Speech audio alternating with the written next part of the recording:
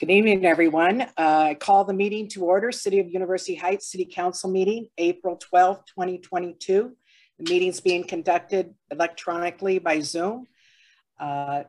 There's quite a few guests here tonight, and so I want to get right to the meeting. All 5 council are present.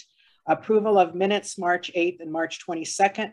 We'll do them together unless there's an addition or correction. Are there any additions or corrections to the minutes of March 8th or March 22nd? Hearing none, the minutes are approved by unanimous consent. Okay, we'll go on to public input. And I understand there's some public at the community center that want to speak. Oh, Jan, just a minute. Jan's on mute.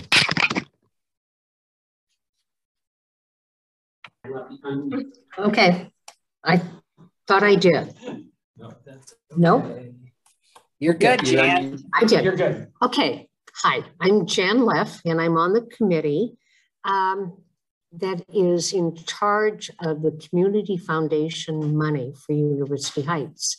And we met previously, and I think you got the report from Chris Luzzy, that we would like to plan an event for this coming summer.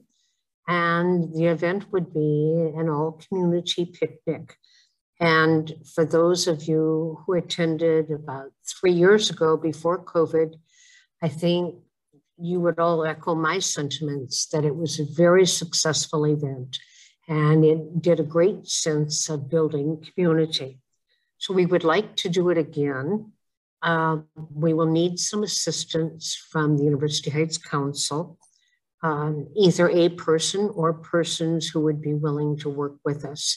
We'll do the planning, but what we envision is that this would be an event that we would have at One University Way. It would involve children. We already have musical acts that are willing to volunteer. And we have some funds so that we could do some food and make it a fun event for everyone in our community. So our purpose is to ask you if you would like to work with us in planning this event going forward. You had, Chris Luzzy had submitted a report before the meeting. So right. Because she did that, I will entertain council to talk about this. Or if, I mean, some of the council might not be familiar with the Community Foundation Fund. And I don't know if they had enough time to look into that, but, or we could have discussion on the agenda for the May meeting. What would does the council have any reaction to discussing it tonight? Do you have enough background, or do you want to discuss it at the May meeting? Is this the same event that it would have been on, was it the vacant lot down by Stella's? Exactly, yes. And we got the tea towels that said University Heights, it's more than a speed trap. Yep. Yes. Those are great. Well, Bobby, so you're a little familiar with the Community Foundation? I'm not, yeah, I'm a little familiar with it. I mean, I remember the event that we did that she's referring to. That was, we were just brand new to the community, and that was one of the first things I think we attended. I see. Would council like to do a little more research and talk about this at the May meeting, or do you want to talk about it more now?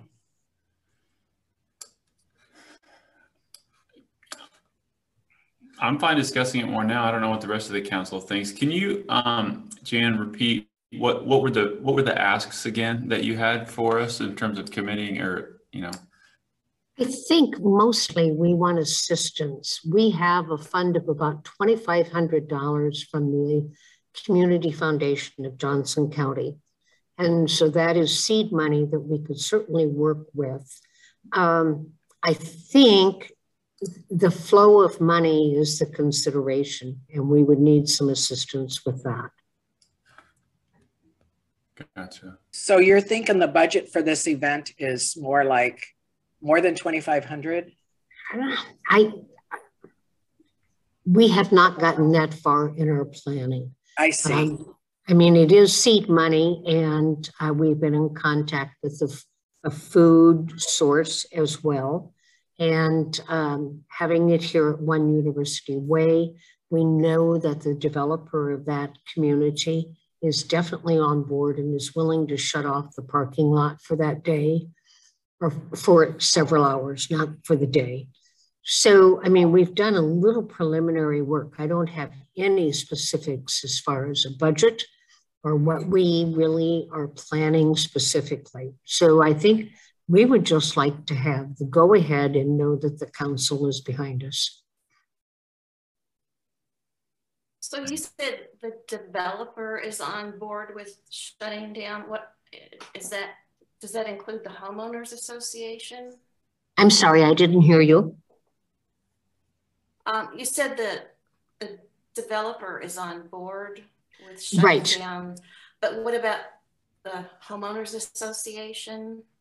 Would seem like an important. I would assume that probably ensues as well, and I don't have that validation at this point. But the fact that the developer seemed really behind it and was kind of encouraging us led us to believe that he felt that it was a positive for the community here. So does that mean shutting down cars from coming in and out of the south and the north buildings? It might, but for a period of time. And I mean, he certainly would be in charge of that factor as far as what he felt was appropriate and what was not. So we just like the idea that it's kind of central and it's easy to get to, and most community members would have access to it.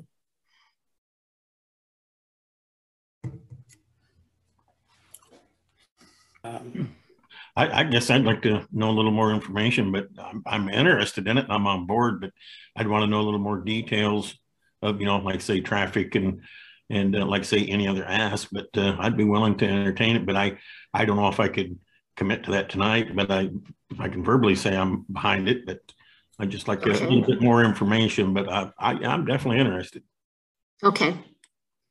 So perhaps you would like me to, you or our committee, to gather more information specific to the traffic flow and the parking and all of those. Just any impact, you know, anything that could be seen as a negative, or lack of a better term, but anything that might interfere or interrupt or anything like that, you know, just a timeline. And then maybe we can kind of work around that and kind of find out if it's an off-peak time or anything like that. Okay. Yeah, I agree with that, Doug. And then, yeah, obviously I just want to see if I would want to be sure that it wouldn't throw off any of the tenants, you know, from their space, obviously. Right. And that would be, I would imagine, pretty easy to figure that one out. But I mean, I like the idea of a community event. Obviously, financially, I don't know, you know, obviously I don't know how much you're thinking about, but that would obviously be an important part of it. And so. Surely. But it'd be, I don't know, it'd be cool to, if we could get donations and from people, and maybe it wouldn't cost much at all. Okay. So what I'm hearing is that you would like us to come back maybe in a month's time with more specifics about parking and the regulations of traffic flow and the finances. Yeah, I would. And like say, maybe have a plan A and a plan B that, you know, we can, you know, like or dislike or see if, you know, it will fit for everybody. So if you could come up with a plan A, plan B kind of thing, that'd be great. Okay. All right. Well, I think we can work on that for sure. Very good. Very good. Thank you. Yes. Jan, this is Steve Ballard. How are you? Sure. I'm fine. Thank you. Good to see you. Yeah. So I would suggest that you check with the homeowners association, which I know you're going to. You might want to ask individual tenants, particularly commercial tenants that have the parking right there, just to make sure that everybody's okay. The council's always been responsive to, the people, the nearby neighbors. I would talk to Chief Kelsey in terms of traffic and just the event generally.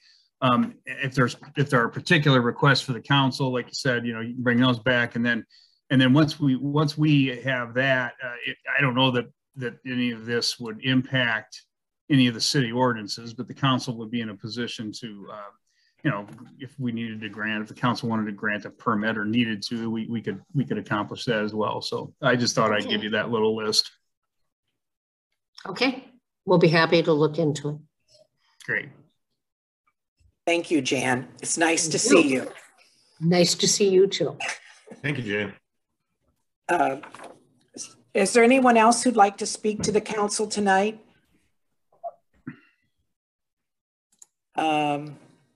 Let's see, Katie's on the agenda. Do I see other people? Pat Yagi. Okay, I don't hear any other public input, so we'll go on. Now, before we go to the general obligation bond, Katie asked to be up at the front of the meeting with the Sidekick Coffee liquor license. She's applying for as the owner of Sidekick Coffee and Books, for consideration of application for Class C liquor license. Mike, as clerk, will you explain what that is? Sure. Iowa has Class A, B, and C, as well as D liquor licenses and some other variations between there. In University Heights, currently, we have 3 entities that have Class C liquor licenses. That would be Stella, that would be the Rooftop at the Marriott, and that would be Maggie's Farm. And a Class C liquor license is for taverns, bars, and restaurants. It allows them to sell liquor, wine, and beer from the premises for consumption. It also, this is actually new and came from the legislature out of COVID. It allows carryout sales of liquor, wine, beer, and mixed drinks as well. That was a state change, okay? We also have one entity in town with a Class B liquor license, and that is the Courtyard Bistro at Marriott. And Class B liquor licenses are only available for hotels and motels. So what Katie is asking for is what we have given to our other establishments. I know when I talked to her, basically this has come out of requests, and Katie, jump in any moment when I'm saying more than you want me to, that publishers for authors readings asking, could we serve wine? Could we serve, something like that. So I don't think her intent is not to devote half her counter to sales or anything like that, but just it's an amenity that would enhance events she would like to hold. Is that a fair summary, Katie? Yes, it's come out of publishers asking for this capability for larger books that I have coming up in May, starting to put more people back on the road and doing in-person events with big book releases that did not happen for the last 2 years. And they're asking for wine, and but I'm just starting small, and that's what it's like. That's what I'm planning to do with it, and that's why this has come about. Are there any other questions by council for Katie? She's here to answer any questions. Otherwise, could we have a motion for consideration of application for Class C liquor license by Sidekick Coffee and Books? I'll motion. I'll second. Motion by Lisa, second by Bobby. Discussion. Roll call vote. No, it's not a roll call vote. All in favor say aye. Aye. Opposed, say no. Motion carries unanimously. Congratulations, Katie. Thank you. Thank you. Okay, we'll go on. Thank you for waiting, everyone, because I promised Maggie Berger she'd be first, and but we had a little bit of business. So Bobby, Steve Cool, and I met several times with Maggie Berger from Spear Financial to go over some numbers about a general obligation bond. And Maggie's here with numbers and bonding options, which was sent to the council a day or two ago. And welcome, Maggie, and thank you for coming tonight. Thank you very much for having me. I appreciate it, everybody. I do know that you were forwarded the information, and I will try not to take a lot of your time this evening, but I will answer any questions that you have. In your packets, we start with a bond debt capacity. So I think that's very important to always look at that. Your debt capacity of any city is 100. It's 5% of your 100% valuation. And so as you can see, you have a debt limitation starting on July 1st for fiscal year 23 of $9,558,000. As you can see, we have listed the general obligation bonds that are outstanding for the city right now, and the principal amounts only. That's all that has to count against debt capacity is principal. We've got $1,165,000 of principal, and this again as of July 1st, so after your June 1, 2022 payments are made. If we deduct that off of our $9.5 million number, you have remaining legal debt capacity of $8,393,000. We are not talking about you borrowing this amount of money. So I do want to say that I feel very confident in the amount of money that you're looking to borrow at this time. I also think that this gives you a very nice amount of money that you could borrow in the future if a bigger or larger project came up that you needed to borrow for. I don't think that you are by any means butting up against your debt capacity or leaving yourself too short. We can then talk, I think, on the next page, Mike, about the cost of projects that we're looking at. So what we have talked about is these four projects, or these four, I should say, four listings of projects, okay? Olive Court reconstruction and Gulfview Avenue, we've made a parenthesis below that. Those are projects that have already been completed. And just depending on what we find in our records, those may be taxable, meaning that you may sell a tax exempt bond and a taxable bond. It's pretty common that cities will have part of it taxable, part of it tax exempt. What we're looking for is any kind of knowledge in meeting minutes or any kind of reference in meeting minutes that you intended to borrow money for those projects in the future, or anywhere that it was written down that you were intending to borrow money for those projects. That's a question that bond counsel will ask from the IRS perspective. Again, these two amounts are for the city's portion, are not large amounts. It would be okay to do taxable. It just means that the taxable bonds might have a slightly higher interest rate than tax exempt. And I'll remind you, for those who maybe are new to the council, when you sell these municipal bonds as general obligation, if they are tax exempt, which most municipal bonds are, you would sell them in a fashion that the investors will not pay federal income tax on the money that you pay them in interest. And so that's where the taxability question comes in, is if those are taxable, then those folks who invest will be paying federal income tax. Again, not a huge difference happened. We have taxable bonds all the time. There was then a list of fiscal year 23 projects that the council had identified, or your finance committee had identified, that totaled around $252,300 that we're looking to finance. And then per our discussion, we did look at adding the Kosher Avenue project as well, which we think would be done in maybe fiscal year 23 or a combination fiscal year 23 and 24. The reason I'm suggesting that we would include this at this point in time is we have a rising interest rate market. We know this is a project that is likely scheduled to be done. And you do have, from the date that you receive the bond proceeds, you do have 24 months per the IRS to spend those bond proceeds.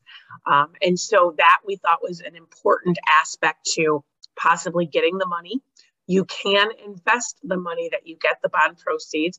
You just can't invest them at a rate higher than the rate that you're paying on the interest at that time. But you could invest that money. It also, I do want to point out that all of the projects that are listed are essential corporate purpose, which means that they are interchangeable dollars. I think that we had this discussion in our last conversation that we will hold a public hearing on purposes that indicate things like water, street, sewer, garbage, stormwater, curb and gutter, traffic signalization, sidewalks. So we don't ever call a project out by name in the state of Iowa for public hearing purposes. That just makes the money interchangeable, that if Kosher for some reason got pushed back and did not start and some other projects came up, you would be able to spend money on that. I can let the finance committee speak a little more to this, but we thought about adding this project as a large project and talking through some of the money that you have in cash on hand, as well as ARPA funds. We thought you could complete some of the other projects with those funds and maybe not have to borrow another a year in the future. The real question as to why we don't want you to borrow now and then maybe a year from now is not only interest rates, but number 5, 6, and 7 on this list is there's cost of issuance that goes with every bond issue. So if we can lump them together over what we think we can spend in a 2-year period, that is actually going to save you money. The estimated cost of issuance will be on the next page, but the underwriter's discount, you'll recall we offer when we do a competitive bond sale, we do offer a discount of 0.8%, meaning that the underwriter or the investor who's buying these can take what we would consider to be a sales commission out of the deal because they're going to turn around and resell it. They've got some filing fees that go along with it. So on $1 million, they could, $1,035,000, they could take about $8,200 out of the deal. Miscellaneous is just rounding. Bonds are sold in $5,000 increments. So are there any questions or is there discussion that you want to have about those projects before we kind of walk through the cost of issuance?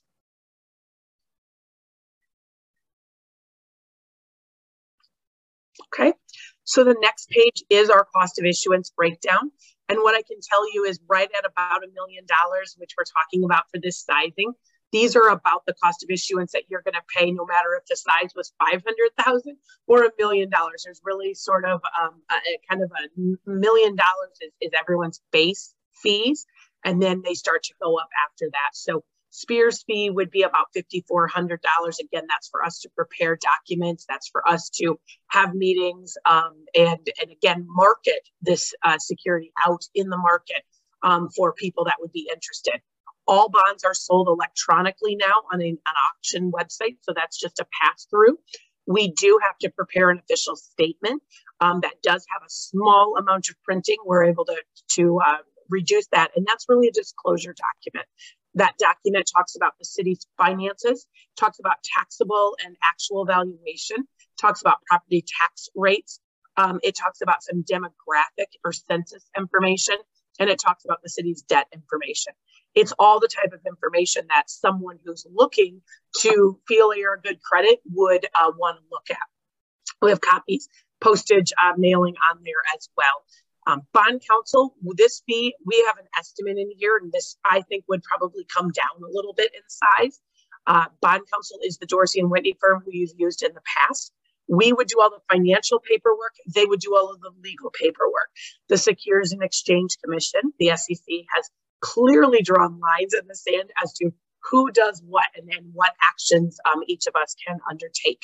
Number 9, registrar and paying agent. So right now on your municipally held debt, not your bank loans, but your municipal debt, you have a registrar and paying agent. It's UMB Bank. That means you pay your payment to just them, they turn around and distribute the proportionate share of those payments to any of the bondholders that are outstanding. So this is their setup in their first year. Then I believe you pay around $500 or $600 a year for that service. And we believe that's a very worthwhile service that they provide for that low cost. Again, we have the underwriter's discount on here. If the underwriter does not take all of the 0.8%, that is just money that is back in the pocket of the council for the expenditure on the projects themselves. On the next page, I believe this is where we have provided you kind of an estimated debt service schedule. We had looked at $1,035,000 over 15 years. You can see we've given you the principal and estimated interest rate. I can tell you interest rates are a little, they're a little unsavory right now, but again, we're talking about interest rates that have not been in a high, rate environment in more than about 15 years at this point in time. So we anticipate that they're going to start to go up over the next few months with the Federal Reserve moving. But we also hope that if interest rates do start to rise, some of the inflation may fall, which will help stabilize those interest rates a little bit. On $1 million or $1,035,000 over 15 years, your annual debt service payment would be right there in the middle of around $84,000 to $87,000 a year. We are talking about, and discussed this with the Finance Committee, that we thought you could use somewhere around $80,000 a year from your hotel motel tax. This would still allow for some of the projects that you're already paying hotel motel tax on, as well as some leftover dollars per what the ballot or per what the jurisdiction of that local that hotel motel tax is. I don't disagree. We had a conversation. You likely could pay the full debt service payment with the hotel motel tax annually, but if we stuck to just the $80,000, there would be a minor amount of estimated debt service that could be paid with other sources of revenue, but it also could be paid with, options for cities or local option sales tax, maybe a road use tax, any other funds that you have, general fund money, etc. If nothing else, then you would estimate that we'd have a debt service. On this amount, we're looking at a debt service on average of about 5 cents. So you'd be adding maybe 4 to 7 cents to the debt service levy, again, if you chose not to pay it with any other sources of revenue. So that's just something to consider. And we did talk on our last conversation. That's a decision you as a council get to make each and every year when you're budgeting. General obligation debt states that you will levy the property taxes unless you find other ways to abate the property taxes through your budget process. And that decision is not a decision you have to make right now. You can say, you can indicate that this is how you think you're going to pay that debt. But every year the council does get to decide as you're working on that budget and could move around funds from year to year, from project to project. Are there any questions on this debt service schedule? Okay, so going on to our next page of the packet, what we sort of laid out for you would be the fastest way that we could start this process. If the council tonight wanted to move forward with this, we could have you set a date of public hearing by holding a special meeting on April 26th. That meeting definitely could be done via Zoom. It would only be one resolution setting a date of public hearing. There's an action that actually has to be taken. And then from that date that gets set for May 10th, which would be your next normal meeting, we would be able to hold the public hearing at that meeting. From the April 26th meeting, the bond council documents that come out would include information in them for you to send to the newspaper. Because all of these are essential corporate purpose, meaning they're essential to running the city, you would be able to only have a 4 and 20 day publication notice, meaning that it wouldn't take very many days in the newspaper prior to that public hearing, which is why we're using April 26th and May 10th. If you did not want to start that process at this, at a special meeting, you could easily start it on May 10th and then decide to have a special meeting or just regular meetings. That truly is up to you at that point in time. These steps that we've then outlined for the rest of it, these are all steps that after the public hearing need to they need each of their own dates. So there may be some special meetings that we're requesting, but each of them needs a date and they each need to be about 2 weeks apart. So from the date of the public hearing, we need to approve the official statements, which needs to be no less than 2 weeks later. And then from the approval of the official statement, no less than 2 weeks later, can we have the bond sale? And then no less for the authorizing and issuance is 2 weeks. And then bond closing about 2 weeks. So ultimately what we're saying here is we're looking at about a 45 to 60 day window when we start talking through everything kind of in a 2 week increment.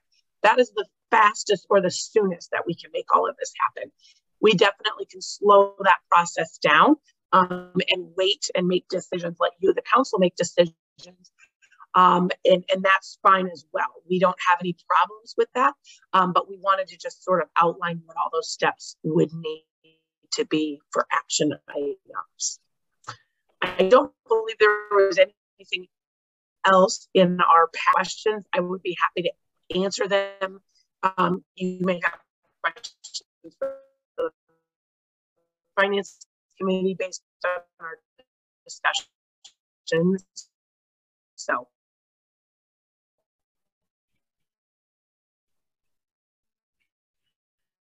And Maggie, I want to ask a question about when we talked about these thing. We're talking and they probably are 1 to 2 resolutions at each meeting, and they very well are going to be 10 to 15 minutes. I should note that the last date on the calendar for it says bond closing, there is no meeting required, and we put that right in parentheses under. That is just the date that you receive the money. So there's no actual action that happens on that date. It is just the date that you receive the funds into your bank account, the date that you can start to spend those funds or reimburse yourself. As we stated, there is a spend down requirement. It is approximately 24 months through the IRS issuance guidance. And did you say it'll take 3 to 4 months after this process to obtain the funding? We're probably, I would say, at least probably 45 to 60 days, because again, if we count everything off in 2 week blocks and we start at the end of April, yes, we're probably, I would say, somewhere in that maybe even 60 to 90 day range at this point in time. And what I told Maggie was we usually block Tuesdays for these meetings, but that doesn't mean we have to choose Tuesday. It's up to what works for the council schedule. That's what we did with the previous council, but we could change that also. Right. Are there any questions about this process? If I can say one more thing, we would recommend that you would sell on a competitive basis, meaning that we would put it out there in the market to everyone and anyone who's a qualified bidder. That could be some of your local institutions, that may just be underwriters who are picking up some of your local institutions. We had a bond sale yesterday for a community college. It was a 10-year bond sale, so it was a little bit less than this one.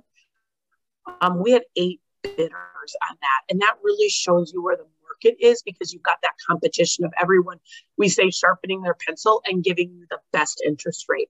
By state law, on a competitive sale, you are required to take the lowest interest rate or reject all of the bids. And so we truly believe that competitive markets in Iowa, especially for generalized way, and will offer you the lowest cost financing. Okay, comments. Bobby, did you want to comment at all? I think you worked hard on this. Well, yeah, I don't know how hard I worked compared to Maggie, that's for sure. But yeah, I mean, just to summarize what Maggie said, basically, rates are going up. The longer we wait, it seems in this environment, the more it costs. And so I mean, just that alone is an important factor to consider. We, as a city, have a, you know, we can take a lot more debt than what we're even, you know, approaching, than the amount that we're even approaching now. So from that standpoint, it's not a huge concern. We're not, you know, we're not cutting it close or over leveraging ourselves, I guess. And so, yeah, I don't know. That's just to reinforce everything you already said, Maggie. But.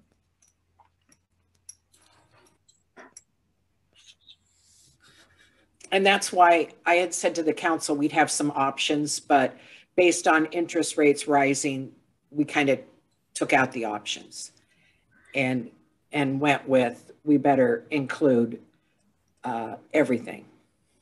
Yeah. Any other questions? If council decides to move forward with this, start the process, then you would be contacting John Danos, or do we have our city attorney contact him? How does that work, Maggie? Yep. So we would be the ones that would be contacting Mr. Danos. So you just have to let us know when you're ready to start that process. We need to give them at least a week's notice. So if we're talking about April 26th, you know, that could maybe you guys get us consensus, you know, by the end of this week or early part of next week. But they do like to have at least a week's notice to get you documents out. Also, that helps it, you know, for your council agenda requirements, whatever they may be. So we would provide them the dates. If you say, you know, we're interested in, you know, these dates going forward, that's what we would do. And then we would start to fill in the dates and represent that probably to your finance committee so that they could bring it to you and say, will the rest of these dates work for you guys to have maybe some special meetings along with your regular meetings? Okay. So Steve, we didn't talk about this, but I just thought we needed a general consensus from council about moving forward. Is that right?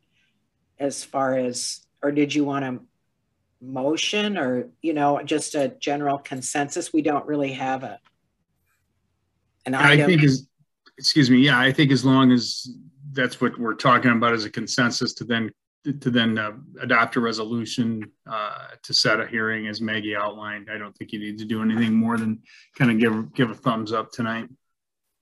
Okay. So council want to give a thumbs up or thumbs down? Yeah.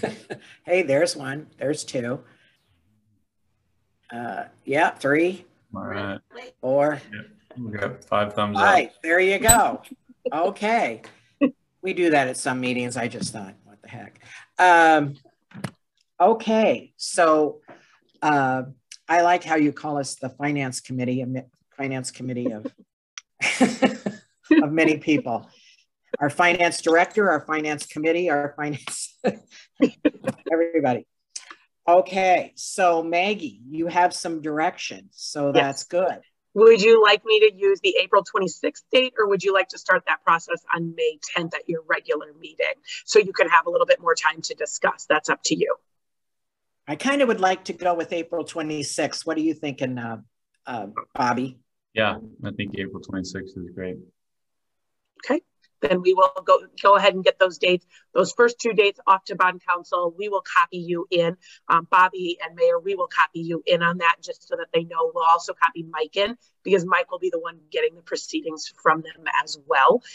So we'll get that request off to them, and then we'll present to you a filled in dates and to make sure that you can come back and bring those to the council to make sure those dates work so they can look ahead on their calendars and we'll fill in the rest of those dates. All right. Thank you so much, Maggie. Thank you for I have one quick question for you, Maggie. Did you say that there's a 4-day publication instead of a 10-day on this? Okay, good. Okay.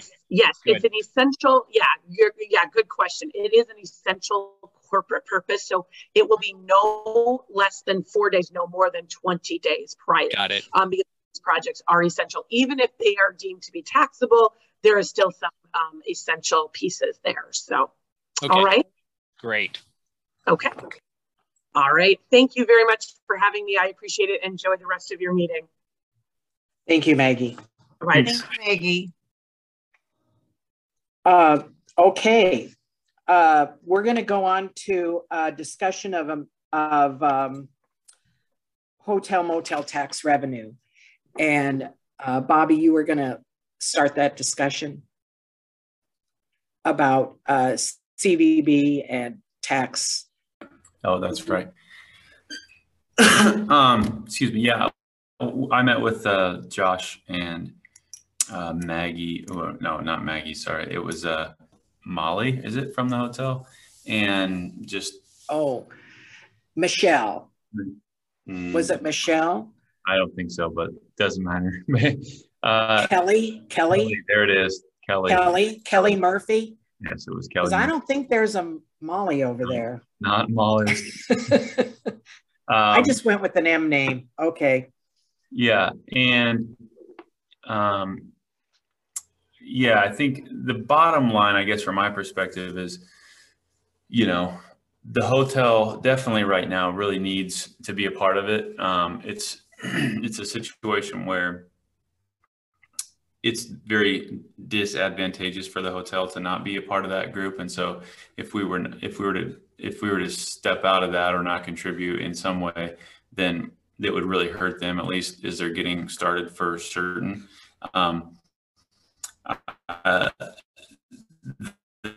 It's a unique thing just for us because the portion that we would be contributing is such a large part of such a large percentage of our annual budget.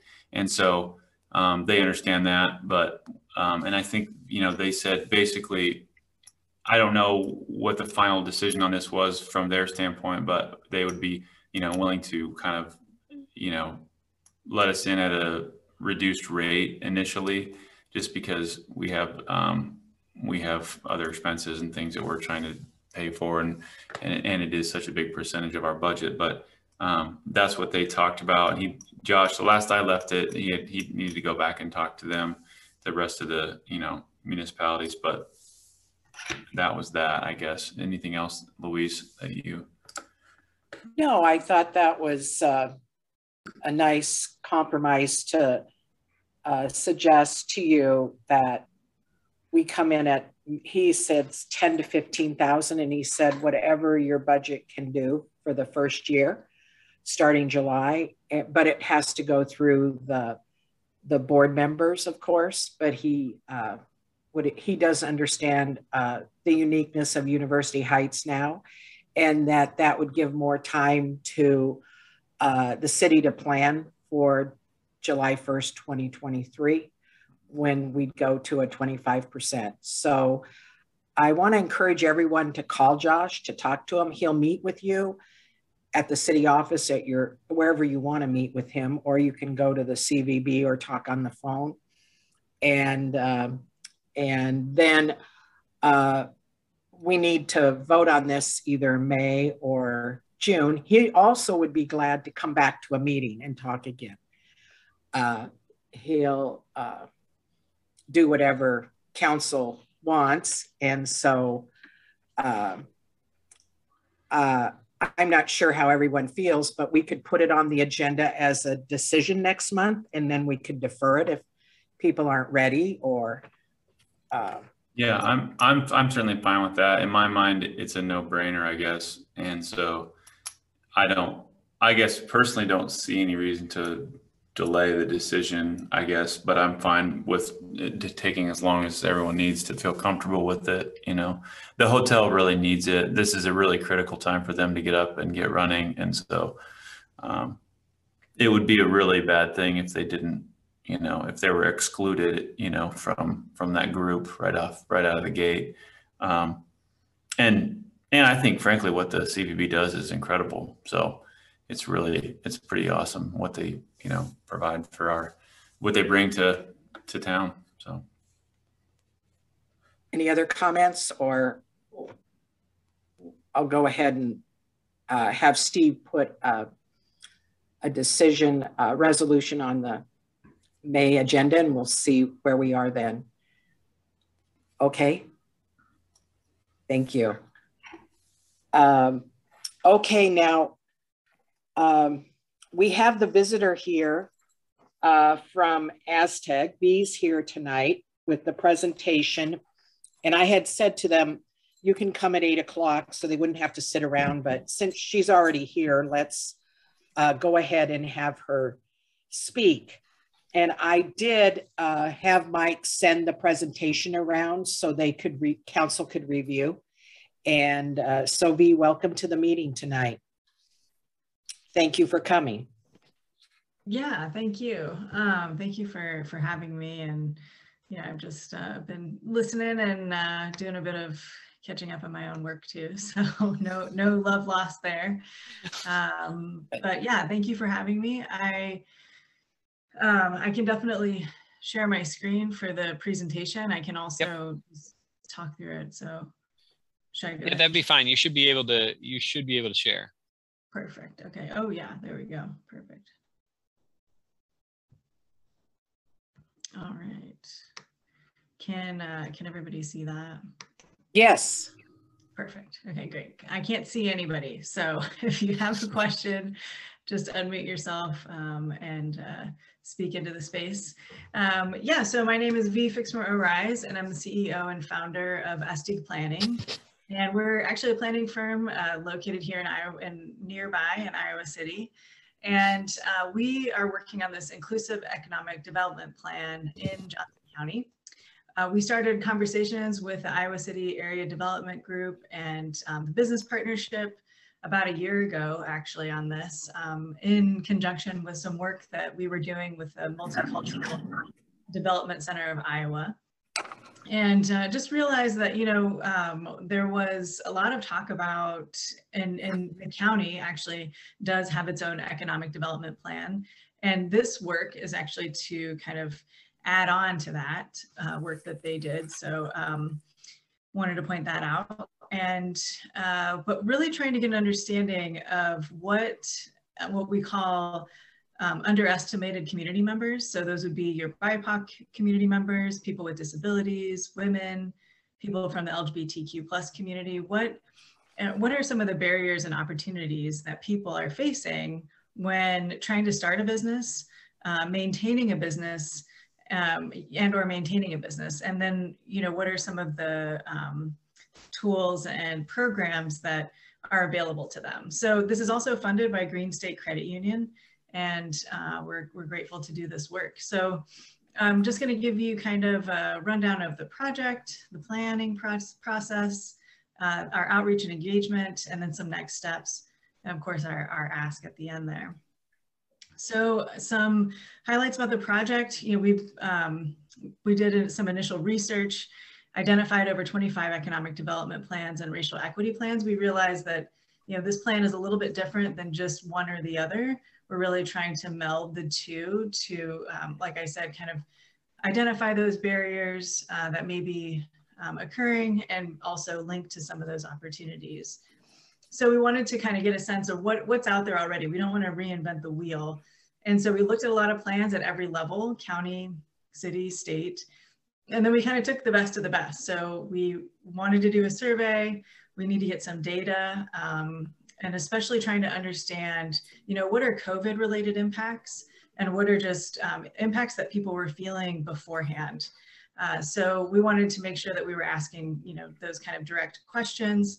And then also making sure that that is a very accessible survey. So we have it actually translated into 4 languages. It's in Spanish, French, Arabic, and Mandarin. And so trying to make that accessible. And the questions are really aimed at, you know, what are the resources that you know of, or how are you accessing capital, those types of questions. And then we also wanted to make sure that we gave people an opportunity to provide their stories and to be able to sort of directly engage in a group setting. So we've been hosting focus groups, and we worked with Angie Jordan of Banjo Knits Empowerment to do some, and then we've also done some of our own. And we're really looking at focusing on groups, like I said, from those underestimated community members. So we were working with the Center for Worker Justice. We have a Latina group of entrepreneurs that we also hosted a focus group with. And so, you know, trying to kind of bring those folks together. And then also one-on-one interviews. We want to make sure that we're, you know, kind of gathering the stories, letting people kind of tell their own experiences in their own words. making sure that that's a real like human-centered approach. And then it'll actually culminate in some strategic doing sessions. So if you're not familiar with strategic doing, it's really about gathering people in one space and, you know, bringing together people from kind of different areas. And that would be kind of like city folks like yourself, and then maybe some people from lending institutions, ICAD, and then of course, you know, potential business people or people who own their own businesses. And then trying to understand what are some of the new pathways that we can create based on a lot of the information that we would have gathered and analyzed. What are the assets in the room and the ways that we can kind of, you know, pivot based on the people and the resources that are in the room. So it's a pretty cool process. I'm a certified strategic doing planner, as is Angie Jordan. So we'll be hosting those sessions and inviting you to those. Just to give a timeline, so we started that research back in November. We started the surveys in February, and actually the survey will close April 22nd. And then the focus groups have been ongoing. I'll get into that a little bit more here, but we have a couple more coming up this month. And then the strategic doing sessions, hopefully we can get those in May, and then kind of wrapping things up this summer in June or July. To give you a sense of the focus groups that we've been working with, like I said, we're really focusing on groups that are underestimated or under-resourced. So you see the Colectivo de Mujeres en Negocios, that is a group of Latina women who are entrepreneurs and are, you know, starting their own businesses, and really it's kind of a support group that already existed. And so we're able to invite them to another group and get their input. And that focus group happened all in Spanish, and we had an interpreter and a facilitator. So really dynamic experience, and wanting to make sure that people feel comfortable to provide authentic information and honest feedback. So we also have the Center for Worker Justice, like I mentioned, and then we've also engaged vendors from the diversity markets. So have been really fortunate to have such a just robust community, that there are so many different types of groups and people that are coming together to really make their dreams happen. As a small business owner, I know what it's like to think about how daunting it is to start a small business. And so it's been very, just a really incredible experience to listen to these people's stories and what they're doing. We wanted to make sure that this was also accessible. So we offered, as you see, a $500 stipend to the organization that was leading it, such as you know, the Center for Worker Justice. And then we also provided food and childcare and transportation. This plan must be accessible even throughout the planning process, as you can imagine, just making sure that people are resourced. We have done quite a few interviews, actually. I think we're up to 5 or 6 at this point. And the outreach, you know, these things kind of happen word of mouth. We did reach out to ICAD and the business partnership, and also use the TSB directory and the Grow Black-Owned Story Map from the University of Iowa to kind of identify leaders in the community and see if they would be willing to share their stories. You can see we've done quite a bit of outreach, and they're kind of in the dark oranges, University Heights. So that's actually one of our asks, is hopefully to see if you could connect us with some folks who might be willing to share their story. We think it's really important to have these interviews because, again, we want to make sure that there's a human-centered approach, and as humans, it's about the stories. We'll have the data, and that's really important, of course, but then also how do we connect to these things and make, you know, changes happen, and typically that's done through storytelling. Just to give an update as to where we're at with the survey responses and the distribution. So like I said, we launched it in February. We've kind of done outreach to all the city governments and the county and the lending institutions, and then over 100 of the businesses themselves. And that actually has gone door to door. So we've realized that, you know, people are busy, especially if you're underestimated or underrepresented. You may have multiple businesses, or you may be kind of juggling a lot of things at the same time. So we've gone door to door. We've also called people and made sure that we have kind of language appropriate people helping us. For the survey, we've had about 41 responses, and we've wanted to also incentivize this because we realize it takes folks a minute to kind of fill it out. So we're offering 5 $100 cash prizes that will randomly select at the end of the survey, which is April 22nd. It's been really great. We've had a response rate, like I said, that's even higher than we had anticipated. We thought we would be great if we got 36 responses, honestly, just kind of looking at the percentages. But 73% you can see are business owners, and then the rest of the 30% are supported institutions. And it's just as important that we're getting that information from the support institutions, because those questions are really geared at, you know, what types of programs are you offering? Are you lending to folks through grants? And that's, you know, cities and the county, as well as the lending institutions. So that survey is also really important. On our website, we also have an opportunity not only to get information about this planning process, but also to share stories. And so people have anonymously submitted stories. And you may have read this because you had this ahead of time, but I'll read one of them. So I'm a general contractor who has worked here in the Eastern Iowa corridor for well over 20 years. I have not received any help or support from any banks or financial institutions in this area. No one will give me a loan and probably never will. So I think, you know, these kinds of stories sort of strike a chord and set a tone. And I think kind of give insight into some of the frustration or maybe mistrust that people have with like lending institutions or other organizations. But, you know, it's important that we continue to put, you know, kind of people's stories out there. So our next steps are to kind of continue doing this. University Heights is, you know, kind of one of our last few cities that we are doing outreach to specifically. To City Council. And really we're doing that because, first of all, we need help kind of getting the word out about the surveys. And also you are community leaders, so you may know some individuals that we could be reaching out to. We'll still conduct some more interviews here, and then we'll be wrapping up our focus groups, and of course, continuing our collaborations with our project partners. We thought it'd be maybe nice or easy to share with the QR code. Those are still in fashion as far as I know. And then if you'd like to take the survey, you can go to our website, and there's a tab actually called, I think it's economic, and you can click on that, and there's a lot of information there. You can share your story there. There's a link to it. And then my colleague Asmita is the one who's kind of running point for a lot of the distributing information. So definitely feel free to reach out there. Her email is there. And really that's kind of my full presentation.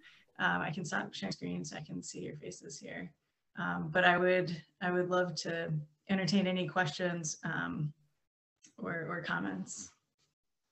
So you want the staff and council and residents to look at the survey or do the survey?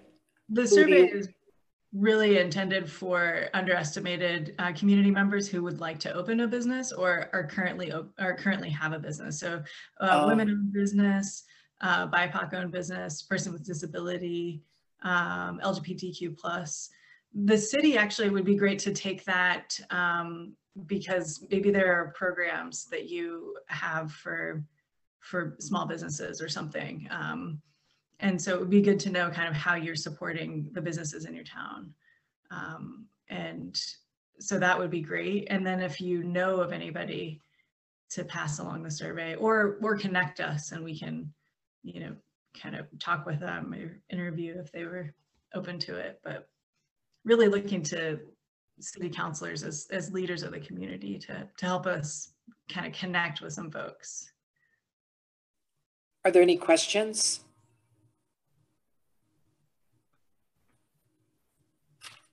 Okay, thank you so much. Thank you for the presentation. And you can keep reaching out to me for any follow-up. Okay. All right, thank you, Mayor Fromm. Thank you very much. Now we'll go on to, let's stay up here under Mayor's report and discussion of American Rescue Plan for ARPA funding. And that's, you know, what it is. It's the American Rescue Plan Act, and University Heights applied for it, and we received, by our population count, $153,400 some dollars. That's what the total will be. We have received so far half of that, which is $76,700 approximately. And the second half we should get probably in the fall. So Steve Cool, Bobby, and I, when we were working on the city budget FY23, Steve Cool has been working on the budget for, I think this is his 39th year. And so he has a good grasp of the budget. So we were looking on it, working on it, and Steve went through very carefully to see if there were any losses that we could claim for using this funding. And he told us the only loss was in the police. And that loss was covered by Chief Troy applying for CARES funding, and also Chief lined up contracted work to keep from any, for the police to keep from any significant losses. And so we're grateful for Chief for doing that. And so Bobby and I and Steve talked about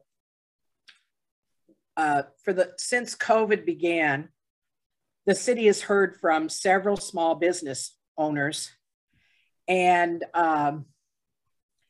they were inquiring if there was any kind of funding for small businesses during this pandemic. And they were asking, several of them mentioned that Iowa City was helping small businesses. And so Bobby and I are suggesting to the council, would you want to consider using this money for small businesses for help during COVID? And so I don't know if you want to add anything, Bobby, but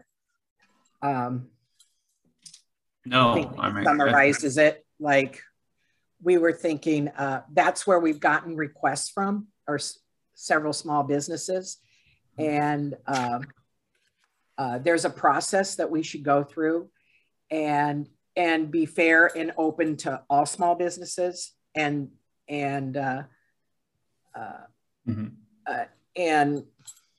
we can talk about that. Yeah, that's great, Louise. I think that's right on. My thing, just to reiterate that, I think the goal with the funds is to kind of help the businesses that were directly impacted by COVID lockdowns and shutdowns. So in my mind, it's businesses that had to close doors. They're,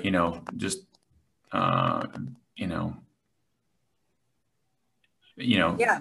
I'm just thinking out loud here, Sidekicks. I mean, I'm not making any decisions, but this is just me thinking out loud. The types of businesses that were directly impacted would be Sidekicks, it would be Bar Fitness, it would be Maggie's, it would be Stella's, that type of businesses that really couldn't do any business because of the shutdown. And so, and I'm thinking, I mean, we've talked about putting together some type of, whether it's a Google form or some type of application that business owners can fill out on the website, or just a PDF that they can fill out and submit, and then we can kind of go from there as far as distributing funds. I contacted about 5 cities in Johnson County, their city administrator or manager, asking if they used any funds of any kind for small businesses. And the only one I found was a city of Iowa City. And I was able to get some forms from them that we could look at. And they said, we'd be glad to show this to you so you don't have to reinvent the wheel, and see if this will help you. And so that's where we are now. Yeah, what's next, and what do we need to do next in the process to keep the ball rolling, Louise? Well, I think council, I think we ought to have a ad hoc committee, a subcommittee of a couple council members, maybe a couple staff members, Mike, the clerk for sure, and maybe a consultant of Steve Ballard to overlook it when to pick and choose the form and how it's done, because we have to look at, I mean, some of these businesses have gotten PPP money, and we need them to explain if they're still have, holes and need some assistance, right. So I think it would be good to get some members of council to help serve on this, and look at building a form. Is that what you're thinking, Bobby? I think you suggested that, and I talked, and Tim talked to me about that also. Yeah, I'm happy to help if that's the next step. We can, I guess I can work with whoever else wants to, and then Steve Ballard, and we can just kind of come up with something to maybe to vote on or approve at the next council meeting. Is that kind of the thinking? Or is that too? If we're that far along, I don't know. We can see. I mean, it depends on schedules and things, but maybe we'd be far enough along. A lot of councils haven't made decisions yet, so it's not like we're behind. And so, yeah, ideally, the sooner the better, I think, would be good for the small businesses. Yeah. I'm happy to help. That's great. Does anyone else have some time that could help or have an interest in? I could step up. I'd help. Yeah. Okay, Steph, thanks. And we'll see. I mean, I could help also, but Mike, can you help with this? Sure. As staff? Yeah. I mean, yeah. So is that sound agreeable to council? To move forward like this? I heard from Tim and Bobby and staff. That's good, but Tim was kind of he looked like he had unmuted and was going to say something. Okay, well, I didn't mean like to he was going to. I'm not. That's fine. I got plenty of stuff to do. And you sure? Take it. No. No, that's fine. Or I can help if you need it. But I was just curious about how people put something down on a form, but do you need to get their tax forms for the last couple of years and kind of review what they actually got? That's a great question. I think some of that is what we need to determine really. Yeah. Because my guess is Steve Ballard, it's going to have I'm just thinking out loud, a lot of legal implications and compliance things about equitable and all that, so I don't know. It could be a complicated endeavor, frankly. Yeah, I think we'll need to look at, it's nice that Iowa City was willing to share its forms, and as the phrase, not to reinvent the wheel. When the city is the conduit for these kinds of funding opportunities, resources, the city has pretty considerable discretion and ability to ask applicants for the kinds of information that kind of raises an eyebrow. Gee, can we ask them for this or that? So I feel pretty comfortable that the council, once we have an opportunity to kind of get our head around what we want to do in terms of making funding available and how, particularly with the Iowa City forms as a starting point, I think we'll be able to come up with things to talk about, for you to talk about as a council, to say, yeah, let's focus on this, or ask them about that, or no, that's not really important to us. I think you'll have flexibility, Tim. Okay. So I'm hearing that's agreeable by the majority of council. In fact, it's probably unanimous. Doug, I didn't hear you. Well, I was wondering maybe we should just make it a workshop or something where all of us participate.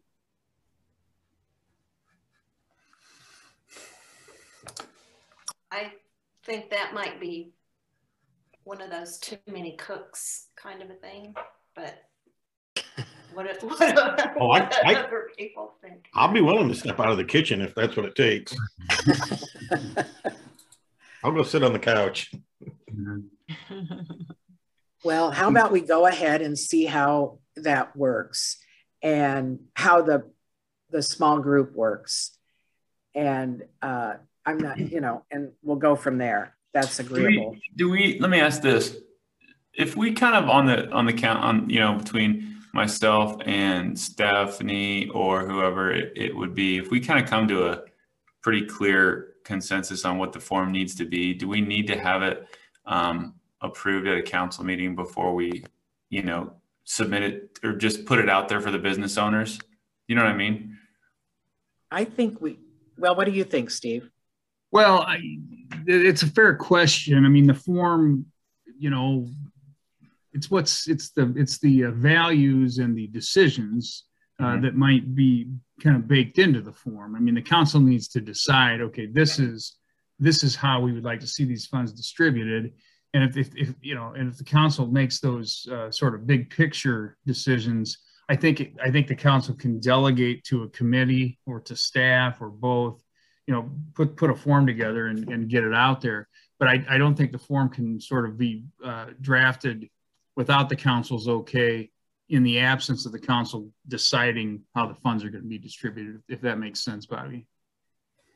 Yeah, I wasn't thinking any sort of decision on distributing, but just getting the information out there and collecting the responses so that we could keep it moving. But yeah, I think that's probably the right way to do it, is to have an approval on the form next time or whatever, and then go from there. Can I ask it's probably an unrelated and probably a dumb question, but in regards to any COVID, was there anything, Troy, was there any of our police officers that due to COVID lost any hours, or was everybody pretty much covered with sick pay? I mean, was there any lost income on the PD side of things? I'm just trying to think of any other COVID relief that we could maybe provide other than small businesses. Yeah, no officers suffered financially. The officers who were out because of COVID were out on sick time. We did incur some backfill expenses, but that was covered in theory by the CARES submission and the percentage they allowed us. Okay, good. I just wanted to make sure we weren't overseeing anything or forgetting, and just trying to keep eyes on everybody and everything. Just make sure we're not losing someplace that we could help. Appreciate it.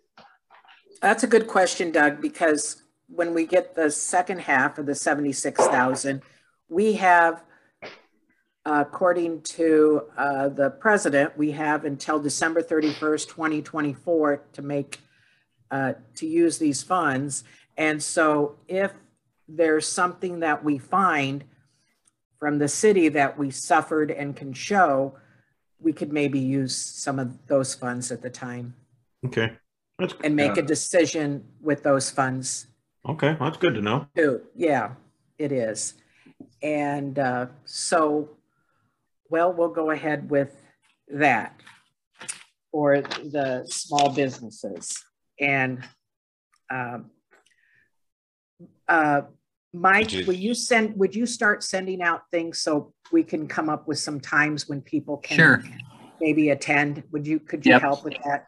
Yep, absolutely. Will do. Thank you very much. I was going to ask if you could look at the forms on the 26th or something, if you're already going to be meeting. Oh yeah, that would be a good idea. We could put that on the agenda to look at the forms on the 26th, see where everybody is. That's a good suggestion. Thanks, Tim. Maybe that'll get us going too, moving a little quicker for everyone. Any other comments, suggestions? Yeah, Louise, this is Steve. Oh, Steve Cool. Yeah. I'm looking at Steve. Okay. Yeah, you were correct about the date, December 31 of 2024. Yes. Any events or situations that would occur up through that date are coverable by these funds. I believe the actual expenditure of the funds has to be completed by December 31 of 2026.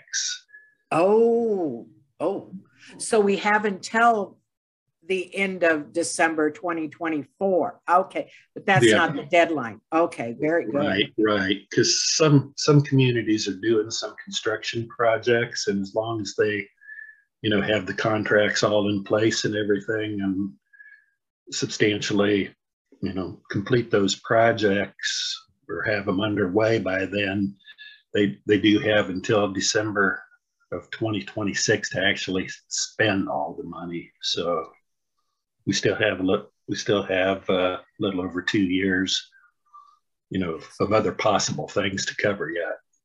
So Steve, I didn't realize you were still on. Thanks for hanging on. So is this your 39th year or your 40th year?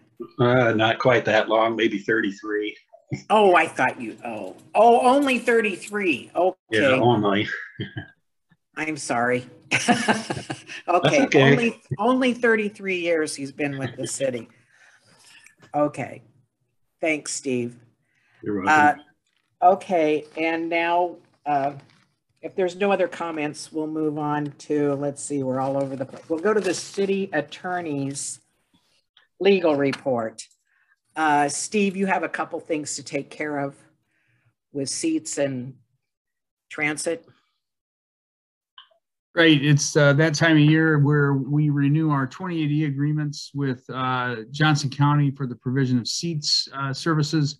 The seats service rate has changed over the years. We paid a flat rate for quite a while, and then seats came to us and said, no more than your residents are using a seat service, you're better off to pay a per ride rate. And that saved the city, frankly, thousands of dollars. And so the per ride rate for the last few years has been $25. And this year it increased 30. Inflation, obviously a motor vehicle fleet, gas prices, so forth. So 2206 is the renewal of the seats agreement with Johnson County for FY 2023. So that's obviously 2022 to 2023 at a rate of $30 per ride. That's 2206. Okay, is there a motion? Motion. Okay, Bobby raised his hand for resolution 2206, and Steph, that was you, right? Yep. Was the second. Discussion. Okay, roll call vote. Gunn? Aye. Moore? Aye. Schroeder? Aye. Scott? Aye. Swales? Aye. Motion carries unanimously. Thank you. And then you have, go ahead, Steve, I'm sorry. No, sure. So then the next resolution is 2207, and so seats is paratransit or accessible transit. 2207 is for what's called Iowa City Transit, the bus service. So this is a 2080 agreement between the city of University Heights and the city of Iowa City, to stop and accept riders at the locations in University Heights where the bus stops are. The contract price is $42,920 a year. It's an increase of $2,238 over the prior year. It's that's 5.2%, which I think is roughly a CPI calculation, maybe a little below CPI, depending on, I guess, when you calculate it. But that's that's the rate and the resolution. So 2207 is the renewal of the 2080 agreement with the city of Iowa City for transit services. Is there a motion? A motion. Motion by, was that Bobby? I'm sorry. Is there a second? I'll second it. I'll second. Second by Doug. Okay, discussion. Roll call vote. Moore? Aye. Schroeder? Aye. Scott? Aye. Swales? Aye. Gone. Aye. Motion carries unanimously. Okay, thank you. And Steve, you have one more. I guess you could start. Other people have been working on it, but yeah, I was going to say that perhaps Steph or Bobby would like to discuss the renewal. I can certainly speak to the contract terms, but and I don't mean to put you on the spot, Steph. I guess I didn't. No, absolutely. No. If you want to go ahead, yeah, go ahead. I just think that we've got an excellent opportunity here to renew the chief's contract, and he's gone over the terms, and I think he's amicable with things, and I think as long as we can keep him, we're wanting to keep him on board, but I think that he's comfortable with what you've drawn up in the contract for now, and I don't know, do we need to even discuss it, or can we just motion that we are gonna? Well, you can make the motion of that resolution, and then we'll have discussion at the appropriate time. Okay, I'll motion. Okay, for resolution 2208. And is there a second? I'll second. Second by Tim. And discussion. I think we're all thrilled to have Troy back on board. What a phenomenal 2 years it's been in light of what it could have been. Great. You took it right out of my mouth. Thank you, Bobby. Yes, yes. Troy, I didn't hear what you said. You were muted, by the way. I was just going to say we're thrilled, and you said that. I was like, oh my goodness. Okay. I said I appreciate the support of both the council and the community.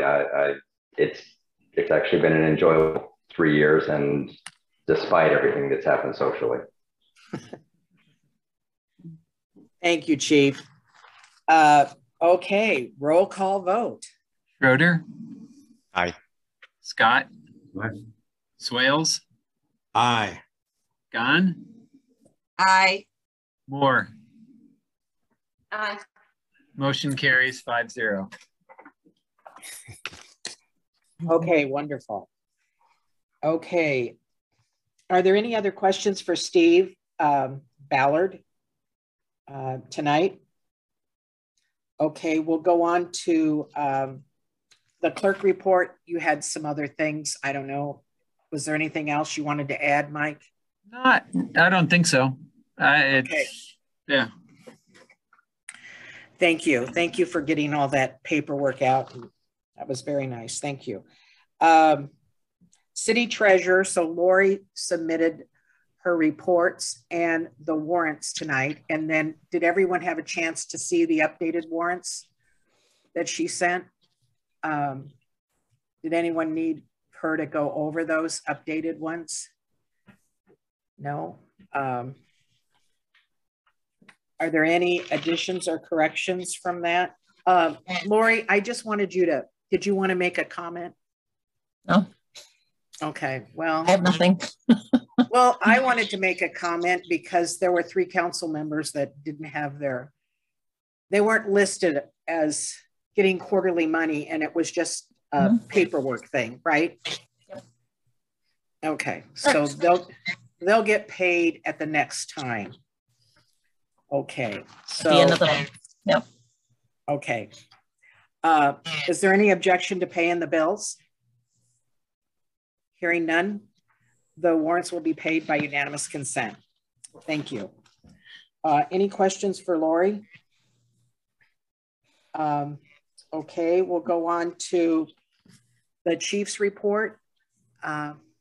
Chief, did you want to? Yes, given where we are in the meeting and time, the only item I'd like to highlight is under staffing and part-time staff. Adam Schmerbach, an Iowa City officer, worked with me and resigned for personal reasons and to pursue a career in construction about a year ago, approached me about joining University Heights Police Department as a part-time officer. Again, our part-time officers are as needed and to fill in staffing shortages.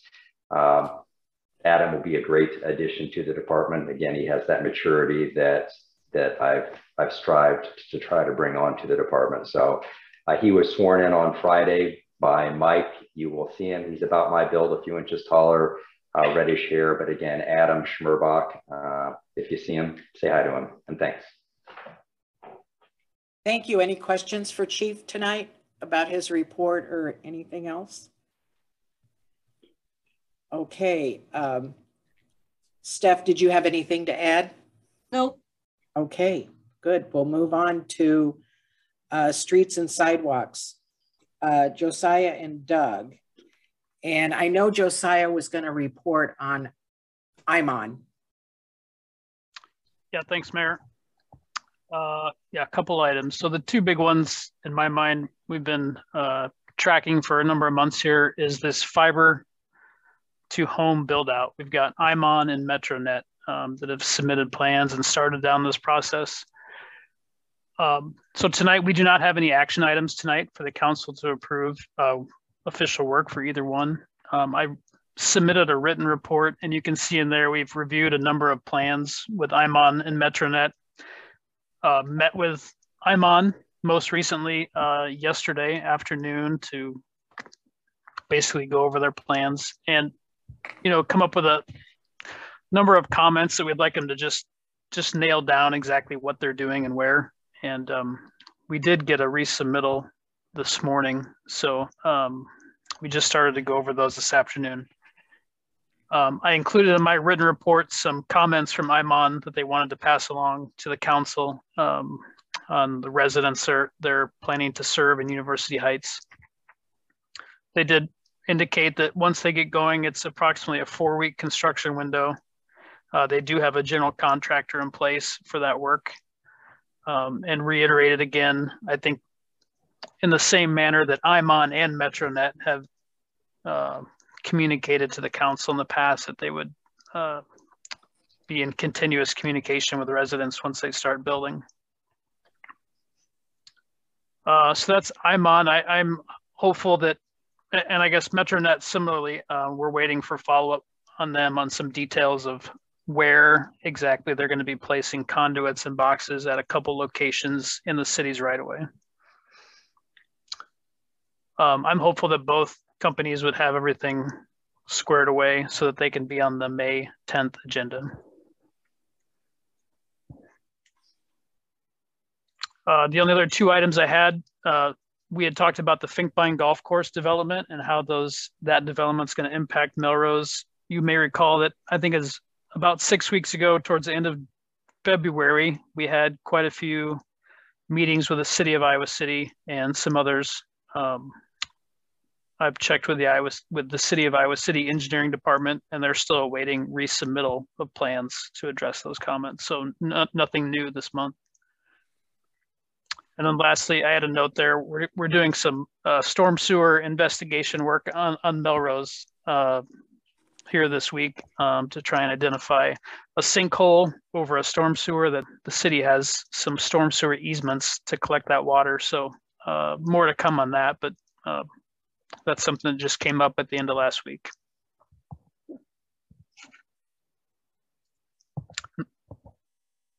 That's all I have, Mayor. Okay. Any questions for Josiah? Thank you. Doug, did you have anything to add tonight? Not really too much, other than I'm still looking for any potholes. Have you heard of anything, or maybe Chief, if some of your staff happens to notice any potholes around the city area, we could get a hold of Josiah. Yeah, that's right. I was going to call Russ. You put that on your list, the top of Monroe Street. Top of Monroe. He fills them every year. And he also checks coming down Highland. And I think those are pretty good, but it's just the area that he usually fills. Yeah. Okay. I got a couple here at the end of my street too in Mahaska Court. I know. That reminds me.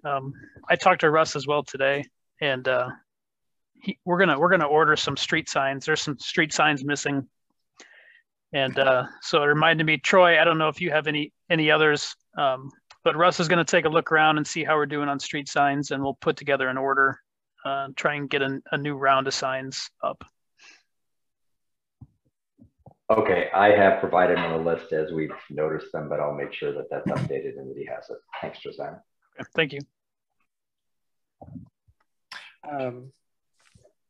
Anything else? I think any other questions or comments? Okay, we'll move to building, zoning, sanitation. Tim, did you have anything tonight? Nothing from me. Okay, we'll go to e-government. Lisa, you sent out a report. I did. You want? I'll just mention that leaf vacuuming is April 18th now. It had to be changed at the contractor's suggestion. And then April 23rd, it's cleanup day. My favorite event with the dumpster. It really is. She's not being sarcastic. She loves it. I do.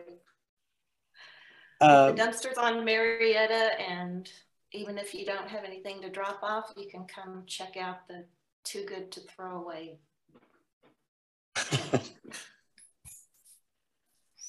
I think Mike named that, didn't he? That's a cute name. But anyway. I did. Yeah, Too Good to Throw Away table, or, you know, on the table.